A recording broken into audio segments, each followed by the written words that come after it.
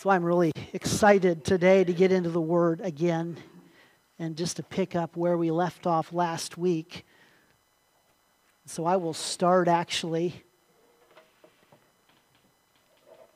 right here in Romans chapter 8, verse 1. There is therefore now no condemnation for those who are in Christ Jesus.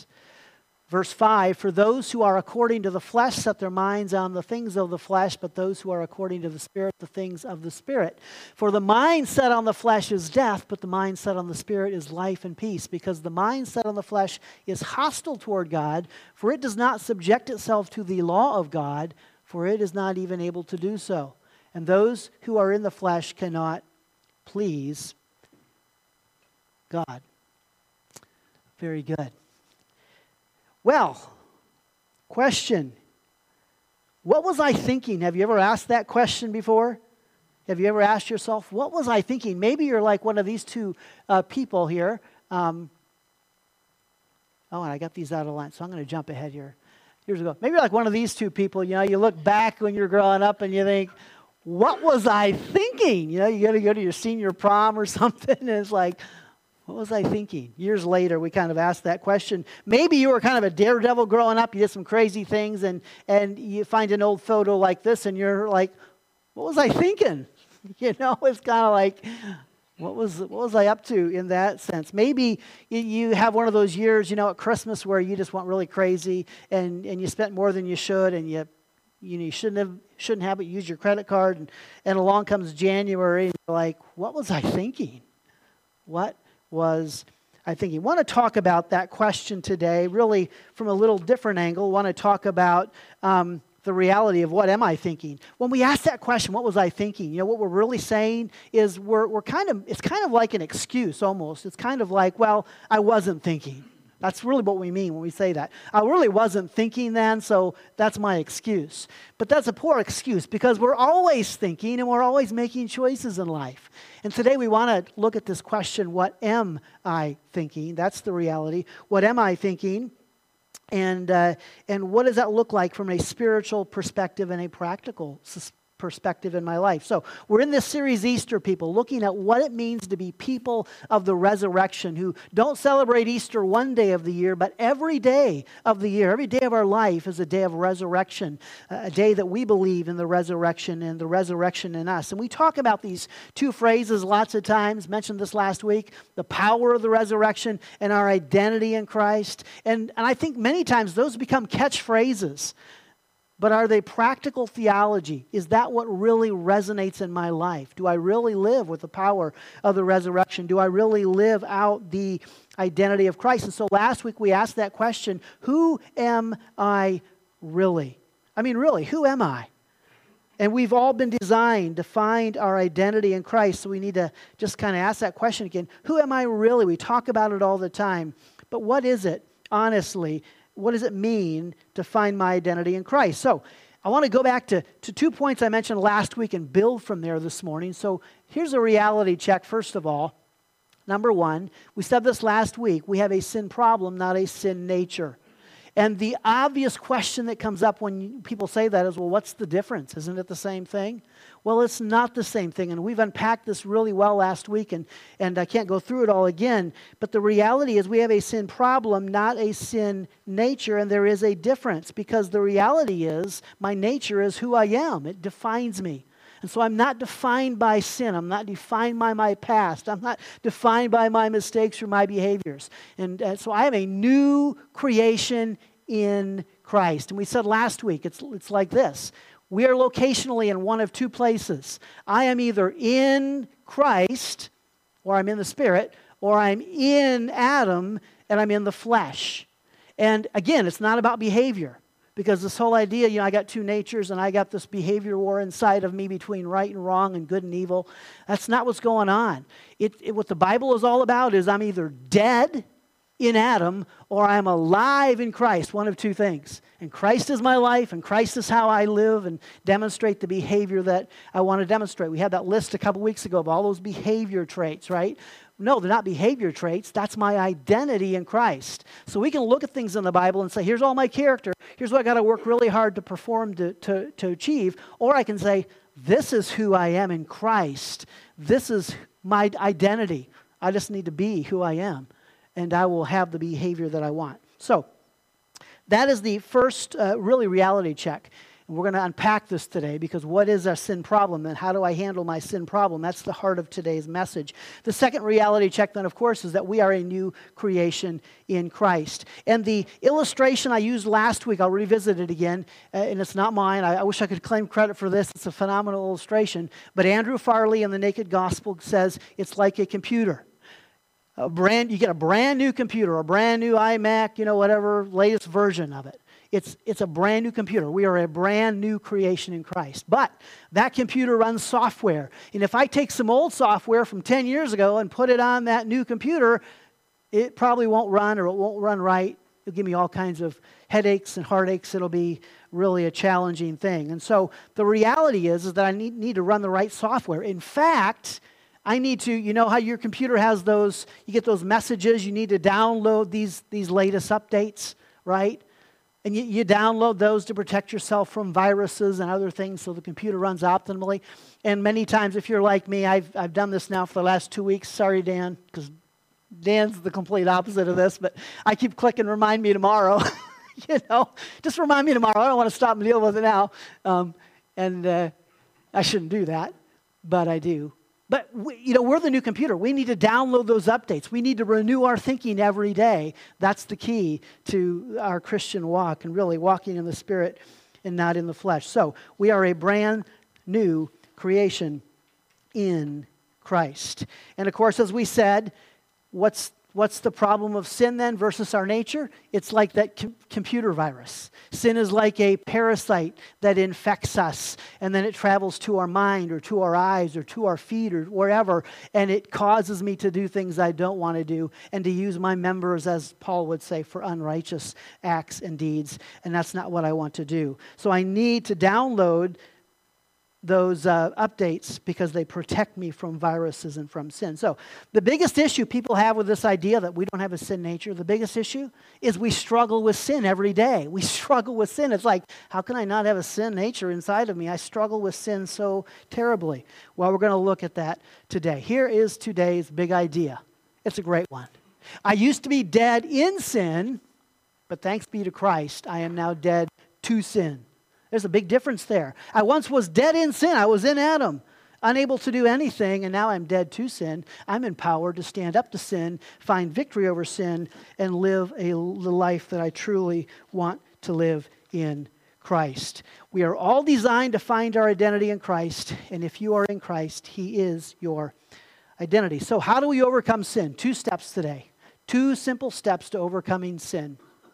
And we'll unpack them right now. Okay, to overcome sin, we need to see ourselves as we are, not as we were. Sounds a lot like last week a little bit here, but to overcome sin, we need to see ourselves as we are, not as we were. I'm a new creation, so I need to see myself as a new creation.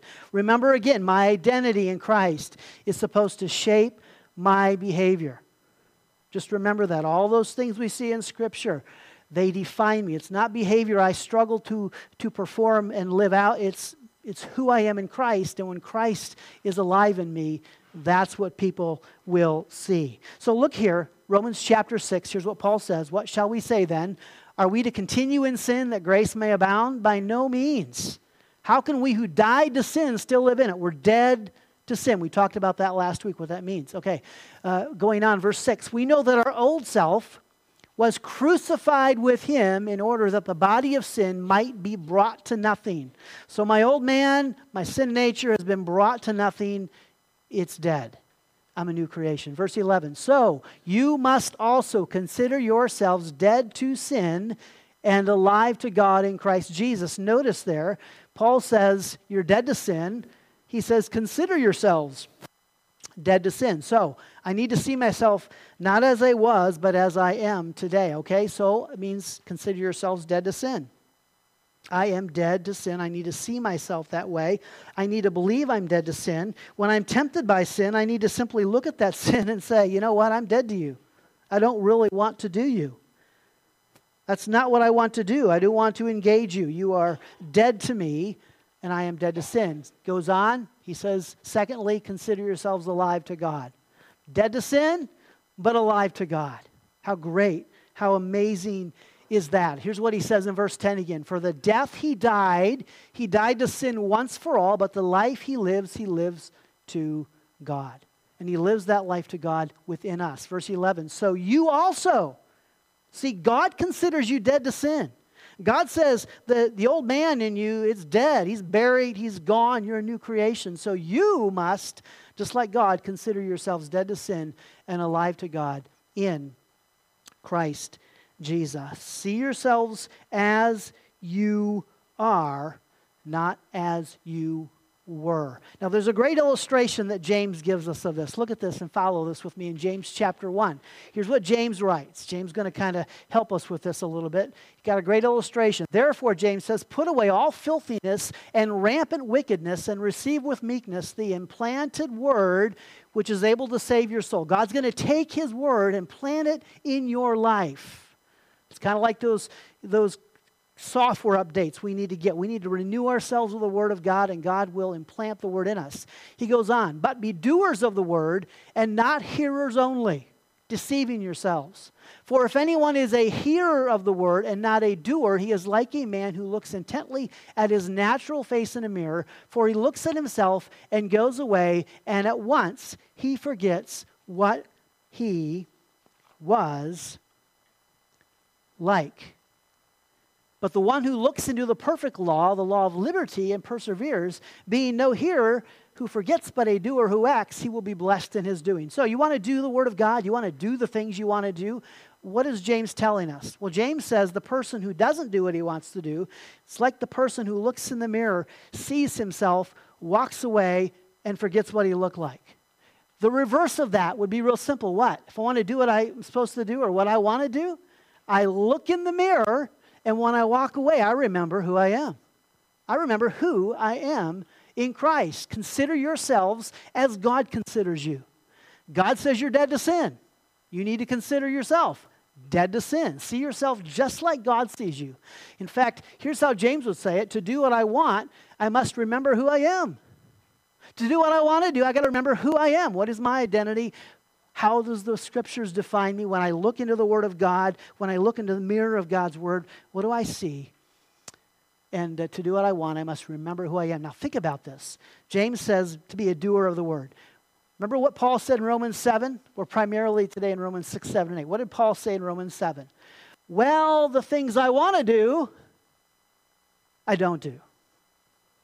And the things I do want to do, well, I don't do those things. So Paul had a doing problem, right? Paul had a doing problem, and it's really fascinating. Why did Paul have a doing problem? Because, and here's, I never really quite think I grasped this until recently. Why Paul had a doing problem in Romans 7 is because he was looking at the law. And when you look at the law causes you to sin, and the law brings death. It's kind of like, I don't know if I ever used this illustration with you or not. Try an illustration. For the next 10 seconds, nobody is to think about a pink, purple, polka-dotted cow, okay? For 10 seconds, nobody can think about a pink, purple, polka-dotted cow, all right?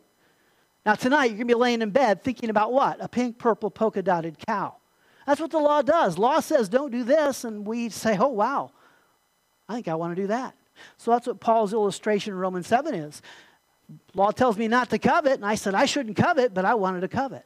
So that's the reality. Romans 7, for while we were living in the flesh, here's Paul's words, our sinful passions aroused by the law were at work in our members to bear fruit for death. It's like the little kid. You say to the little kid, whatever you do, don't touch the stove. It's hot.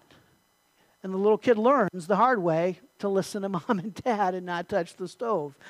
Verse 6, but now we are released from the law, having died to that which held us captive, so that we serve in the new way of the Spirit and not in the old way of the written code. So Paul is saying there was this law that I was under, and when I was under the law, I really struggled to do what I was supposed to do. Now, there's a beautiful reality here, because what did James talk about? James talked about looking into the perfect law, the law of liberty. What's the law of liberty? Well, I think that'd be Christ. I think the law of liberty is looking into Christ. It is our freedom and our reflection in Christ. We've talked about this a lot lately. So I can focus on the law, what I'm not supposed to do, and struggle to do it. Or I can focus on Christ. I can look into Christ and see the freedom I have in Christ, my reflection in Christ. I'm supposed to look at Christ and see myself. I'm supposed to see myself in Christ in me, like in a mirror. When I see that way, wow, that's victory. That's when I do, James says, what I want to do. When I look in the mirror and forget what I look like, then I don't do. So remember who you are in Christ. Focus on that. Renew your mind with those updates, and it will change who you are. Before I go on, let me give you this story here that I think just as kind of a clarification point. You probably know Ted Giannoulis, even if you've never heard his name. He has been the San Diego Chicken for 30 years. But Ted is getting older. At age 50, being the chicken has been his life and his whole identity. His face is never photographed unless he is in costume. No one knows the real Ted. He has no family. At first, he loved his alter ego. I discovered an untapped personality in that suit, he said. It was like, now I have freedom. Now I'm no longer Ted. But there is a price to pay. Dave Raymond, who for years wore the costume of the Philly Fanatic, said Giannoulis was the first and the funniest, and I have nothing but respect for him. But if you're not careful, you can lose yourself in that suit. Ted himself says, I have plenty of chicken stories. I'm afraid I don't have any Ted stories.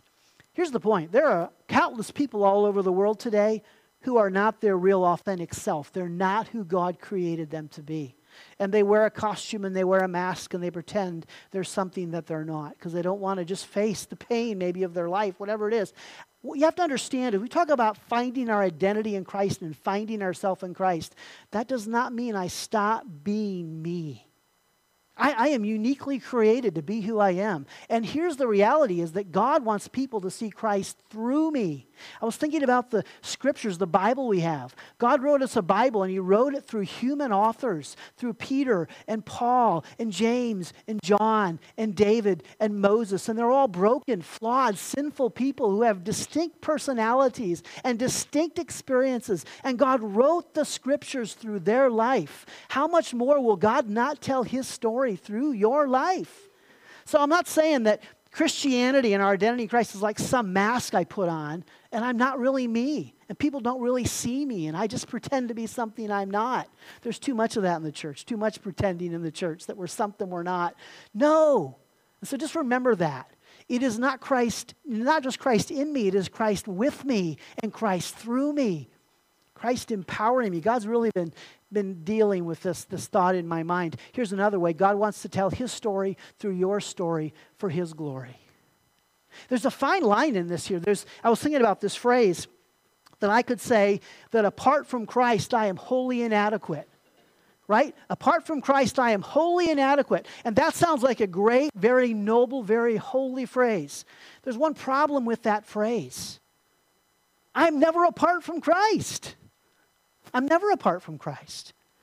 So to say, apart from Christ, I'm wholly inadequate as a believer, that's just not an option. I'm never apart from Christ. It would be better to say something like this. In Christ, I am never inadequate. You are never inadequate because you're in Christ, positionally in Christ. Now, how we choose to live and how we think and our thought process, we're going to get into that here, that really makes the difference. It's kind of like I have the power of the resurrection in me. If I give in to sin, if I fail in my battle against sin, does that mean the power was not in me? No, power was in me. I just didn't use it. So that's the reality. So anyway, just know that clarification. See yourself as you are, not as you were. You are in Christ. He is your identity, but you're still you. And God is using your story to tell his story for his glory. Okay, to overcome sin, number 2, we need to think as we are and not as we were.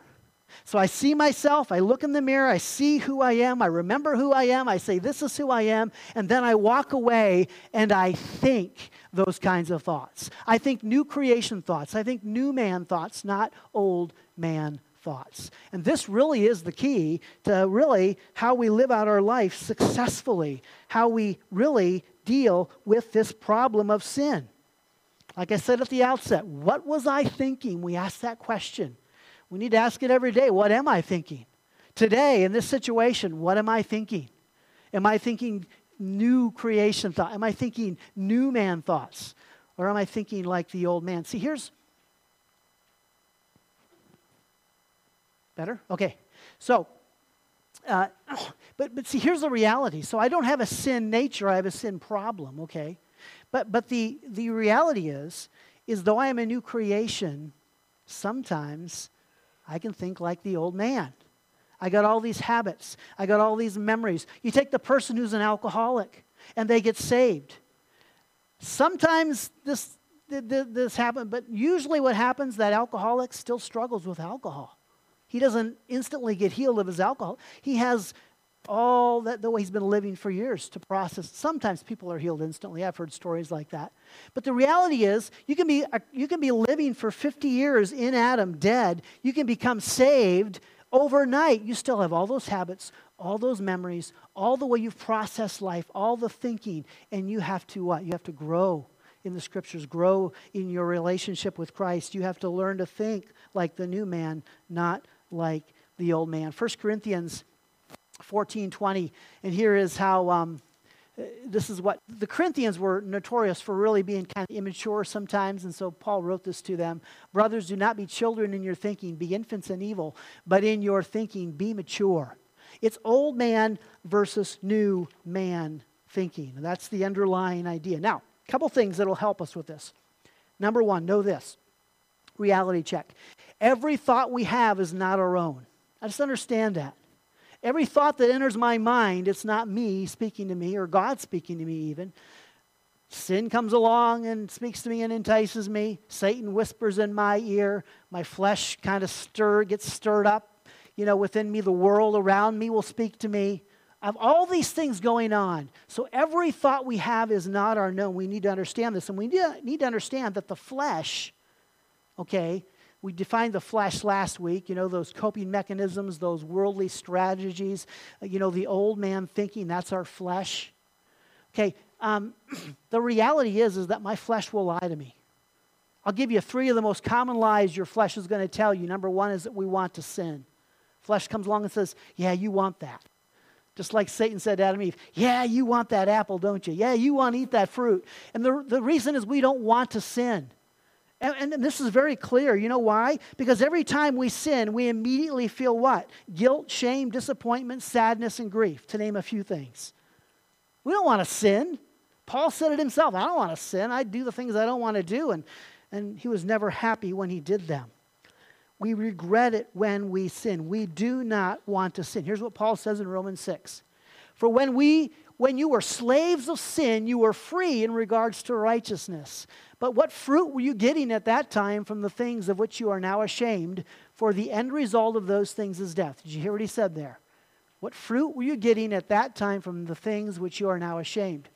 Going on. But now that you have been set free from sin and have become slaves of God, the fruit you get leads to sanctification and eternal life. What's Paul saying? Paul's saying you used to be dead in your sins. You were in Adam. You were dead. And you did some things, and at the time you didn't care. You just did these things that didn't bother you at all. And then you got saved, and now you're a new man, and you look back on what you did when you were the old dead man, and you're ashamed of those things. You're like, wow, I can't believe I did that. I'm so ashamed of that. And God comes and says, you don't have to be ashamed. You're a new creation. Just that's old man thinking, let that go. Don't dwell on that. You're a new creation in Christ. But even, here's the other thing, is sometimes I am a brand new creation in Christ, right? And even as a new creation in Christ, I act like the old man, and I do things even now as a new creation, and I'm ashamed of those things. And I feel that guilt and that regret and that remorse and that grief and that shame, and it rises up. You see, we don't want to sin. We don't want to sin. But the flesh comes along and says, yeah, you want to sin. Remember what we said last week? And this is that verse, and I put it on a different translation. This is when Paul always says, oh, what a wretched man I am. And I never had really looked at this until last week. What a wretched man I am. I thought, well, yeah, we are wretched, we're sinful, we're wretched, right, But I thought that's so contrary because Paul always says we're saints and we're holy and we're righteous. And then you look at it up and you look at it in the Greek and you look at some translations, you see a better word almost is, oh, what a miserable person I am. Who will free me from this life that is dominated by sin and death? Thank God the answer is in Jesus Christ our Lord. And so Paul's not saying, boy, I have a terrible nature. I have a terrible character. No, he's saying, I feel terrible.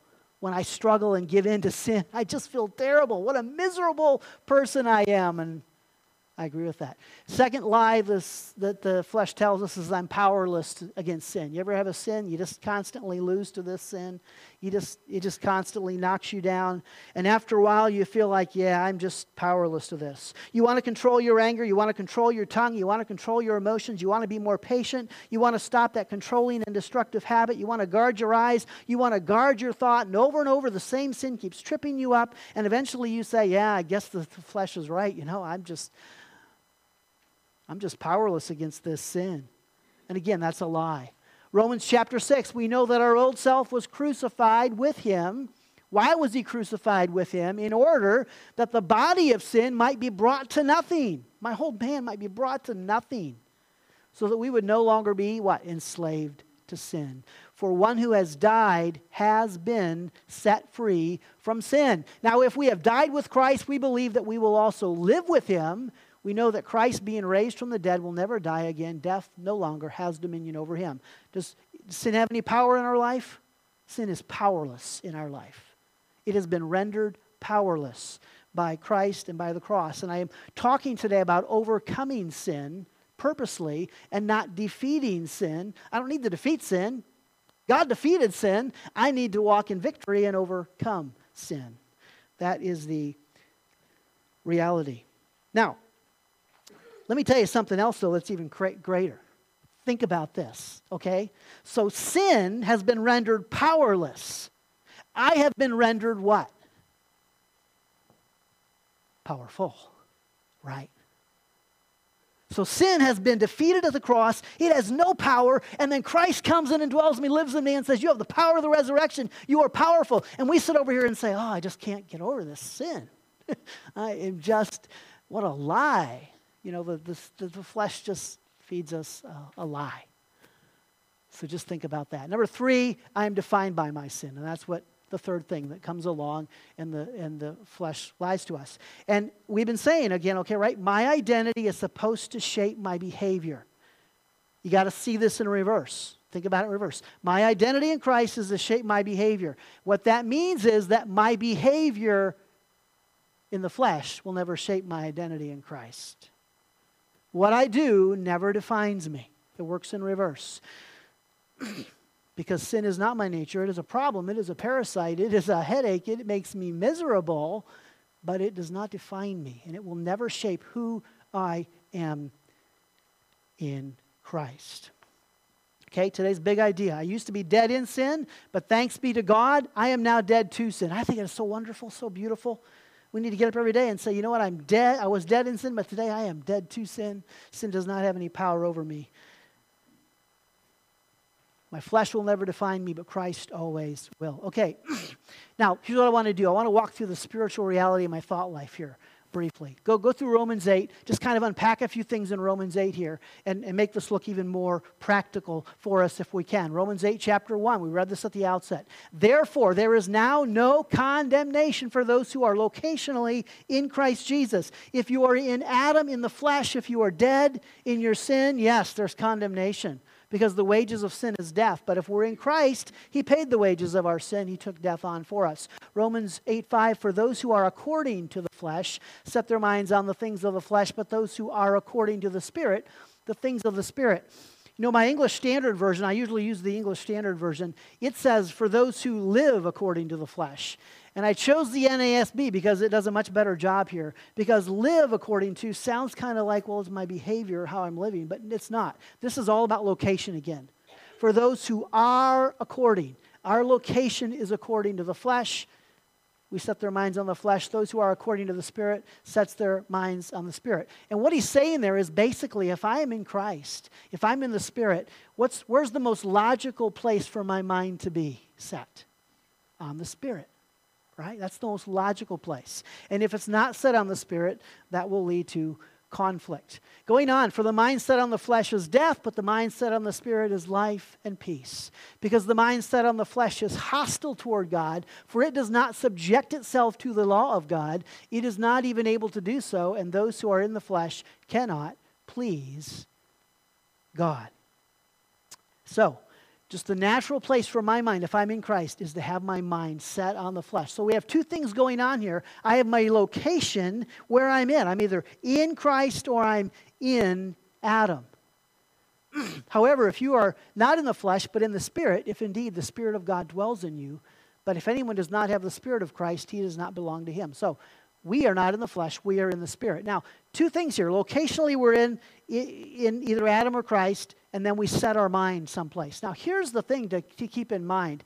The person who is in the flesh, can they set their mind on the Spirit? Can they walk in the power of the Spirit? No. They're not even able to do so, it says. They're hostile towards God. It is not even able to do so, to subject itself to the law of God. And the law of God there is not talking about the Mosaic law. It's talking about principles and powers. That's the implication of the word law there. Those who are in the flesh cannot please God. Now, why is it that a person in the flesh cannot subject itself to the law of God? Anybody know why? It's dead. It's dead. It's like going to a dead corpse and saying, hey, get up and live for God. Be patient, be kind, be holy. Yeah, it's dead. It doesn't know God. Has no relationship. It's dead. And so it's like talking to a dead corpse and telling it to do something, and it can't. Now, can people in the flesh learn how to be happy and grateful and thankful? And you can learn those life management skills in the flesh, but you're not responding to the Spirit. That's just yourself. Learning that, hey, when I'm grateful, it gets me farther in life. When I'm humble, I get farther in life. But I'm not responding to the Spirit. I'm not responding to the Spirit. So, that person in the flesh, it has no choice. But here's the thing. If we are in Christ, we have a choice. So I'm locationally in Christ, I'm in the Spirit. Now I have a choice. I can set my mind where it should be on the Spirit. That's the natural place.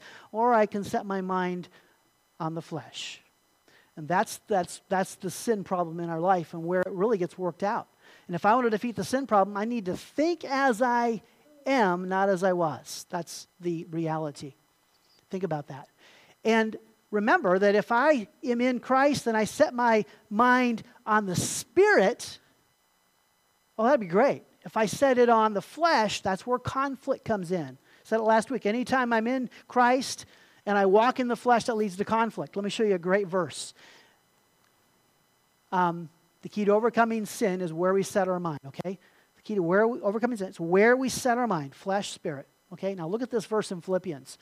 Finally, brothers, whatever is true, whatever is honorable, whatever is just, whatever is pure, whatever is lovely, whatever is commendable, if there is any excellence, if there is anything worthy of praise, think about these things.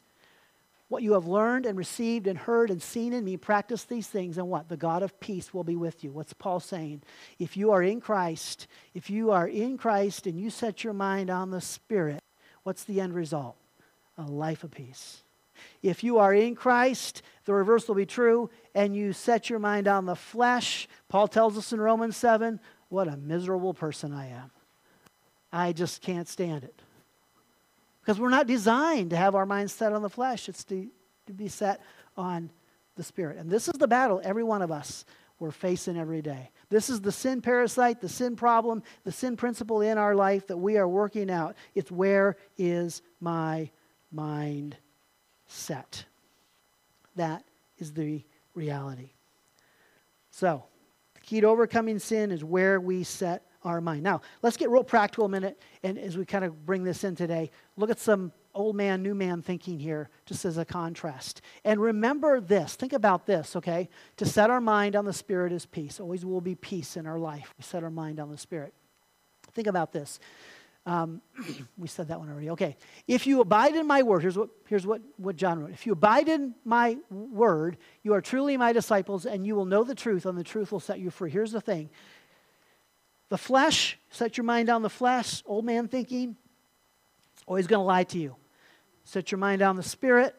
The Spirit's always going to tell you the truth. And the truth is going to set you free. And you don't want to be a miserable person. You want to be a person who walks in peace every day. You got to set your mind on the Spirit, and you got to know the truth. So I was wronged, right? I was wronged. What does the old man tell me to do? Well, the old man tells me that vengeance, that's get revenge, get even. What does the Spirit tell us? The Spirit tells us that vengeance does not bring justice. Vengeance does not bring justice. Vengeance is mine, right? Says the Lord. Vengeance does not bring justice. But that's our attitude sometimes, right? The old man saying, you need to get even with that person. And the old man, the fleshly thinking, justifies it. It says, well, he deserves it, and this is the right thing to do, and you should get even, and he will learn from this, right? And the Spirit says no. The Spirit says forgiveness, mercy, grace, peace. Be Christ. Live Christ. Your identity's in Christ. Your identity is not vengeance and revenge. No, your identity is forgiveness and mercy and grace and peace and love, compassion, kindness. I'm stressed out. I'm stressed out. What does the flesh do when you're all stressed out? The flesh says, well, you know what? You can find some relief. You can find some comfort over here in these different, it'll give us all kinds of different things. It's Friday night. It's been a long week. We're really stressed out.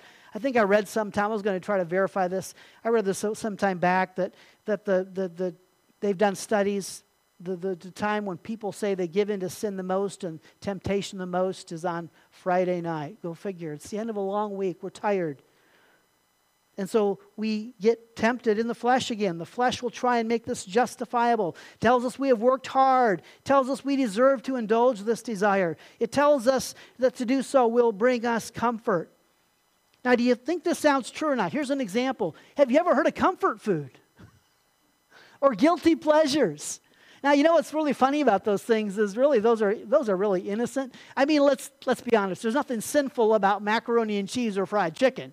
And that's comfort food, and I like that as well as anybody. And there's really nothing sinful about, eating half a bowl of ice cream or half a thing of ice cream as a guilty pleasure. I mean, there's really not probably a sinful thing in that. But the reality is, at the same time, we should not find our comfort in food. No, we shouldn't. We should not find our comfort in movies filled with sex, and more sex. We should not find our comfort in alcohol. Is it wrong to drink alcohol? The Bible doesn't say it's wrong to drink alcohol. But you could make the case that if you use alcohol to bring down your stress and find comfort, you can make the case that, you know what? Yeah, that might be a sin. In fact, that could be cheating on Jesus. Here's what Jesus said. Think what Jesus said. Come to me, all who labor and are heavy laden, and I will give you rest. So where do you go when you're stressed out? Do you go to the bottle? Do you go to Christ? Do you go to drugs? Do you go to Christ? Do you go to certain kind of movies? Do you go to Christ? What do you do to release the emotional stress after a long week? Yeah, we're all there. New man, old man thinking. And then finally, I'm not happy. I'm not happy. So what do I do to be happy? Well, the reality is, while the flesh is going to tell me, oh, you just need to be successful in this world. You just need to, accumulate more possessions, and you need to become more popular, and you need to make more money, and you need to climb the career ladder and all that stuff. And yet the bottom line is worldly success cannot bring happiness, never will. In fact, you want to know the truth? Worldly success brings what? It brings emptiness. That's the truth. Spirit will tell you the truth. God will tell you the truth. Pursue all those things to your peril. You'll left feeling miserable and empty. That's the reality. But the flesh, old man thinking, is going to tell you, no, you want to get all you can in this world. And the reality is, once we do that, once you've climbed the ladder and reached the top, how do you admit? How do you admit that you were wrong? How do you admit that you chase the wrong things in life? How do you do that? And so you just put that mask on and you just pretend like my life is great and I got everything I wanted and boy, it couldn't be any better. And inside, you feel terrible. The brilliant American writer David Foster Wallace committed suicide on September 12, 2008. He was only 46 years old. For many months prior to his death, Wallace had been in a deep depression. About 10 years after Wallace's death, Dr. David Kessler, MD, wrote an article in Psychology Today reflecting on what had caused Wallace's tragic end. Wallace's 2008 suicide at the age of 46 devastated the literary community. He was at the time acclaimed as the boldest, most innovative writer of his generation. Despite Wallace's frustration with his inability to complete the book, The Pale King, in some ways his life had never been better. He had married 4 years earlier and was comfortably settled in California with a teaching job he loved. Why then did he take his own life? Wallace's life offers an example of what can happen when striving perfectionism, which evolves into relentless self-criticism and becomes coupled with an uncanny ability to analyze the flaws in one's own analysis. Wallace was caught up by this very loop, which resulted in a despair that ultimately he could not conceive of ever escaping. Yet swimming upstream through his own torrent of disapproval, Wallace always hoped for more achievement, more recognition, more love. And the old man lied to him, and the flesh lied to him, and he pursued more in this world, and he ended up empty till the point of suicide. What voices are we listening to? What am I thinking?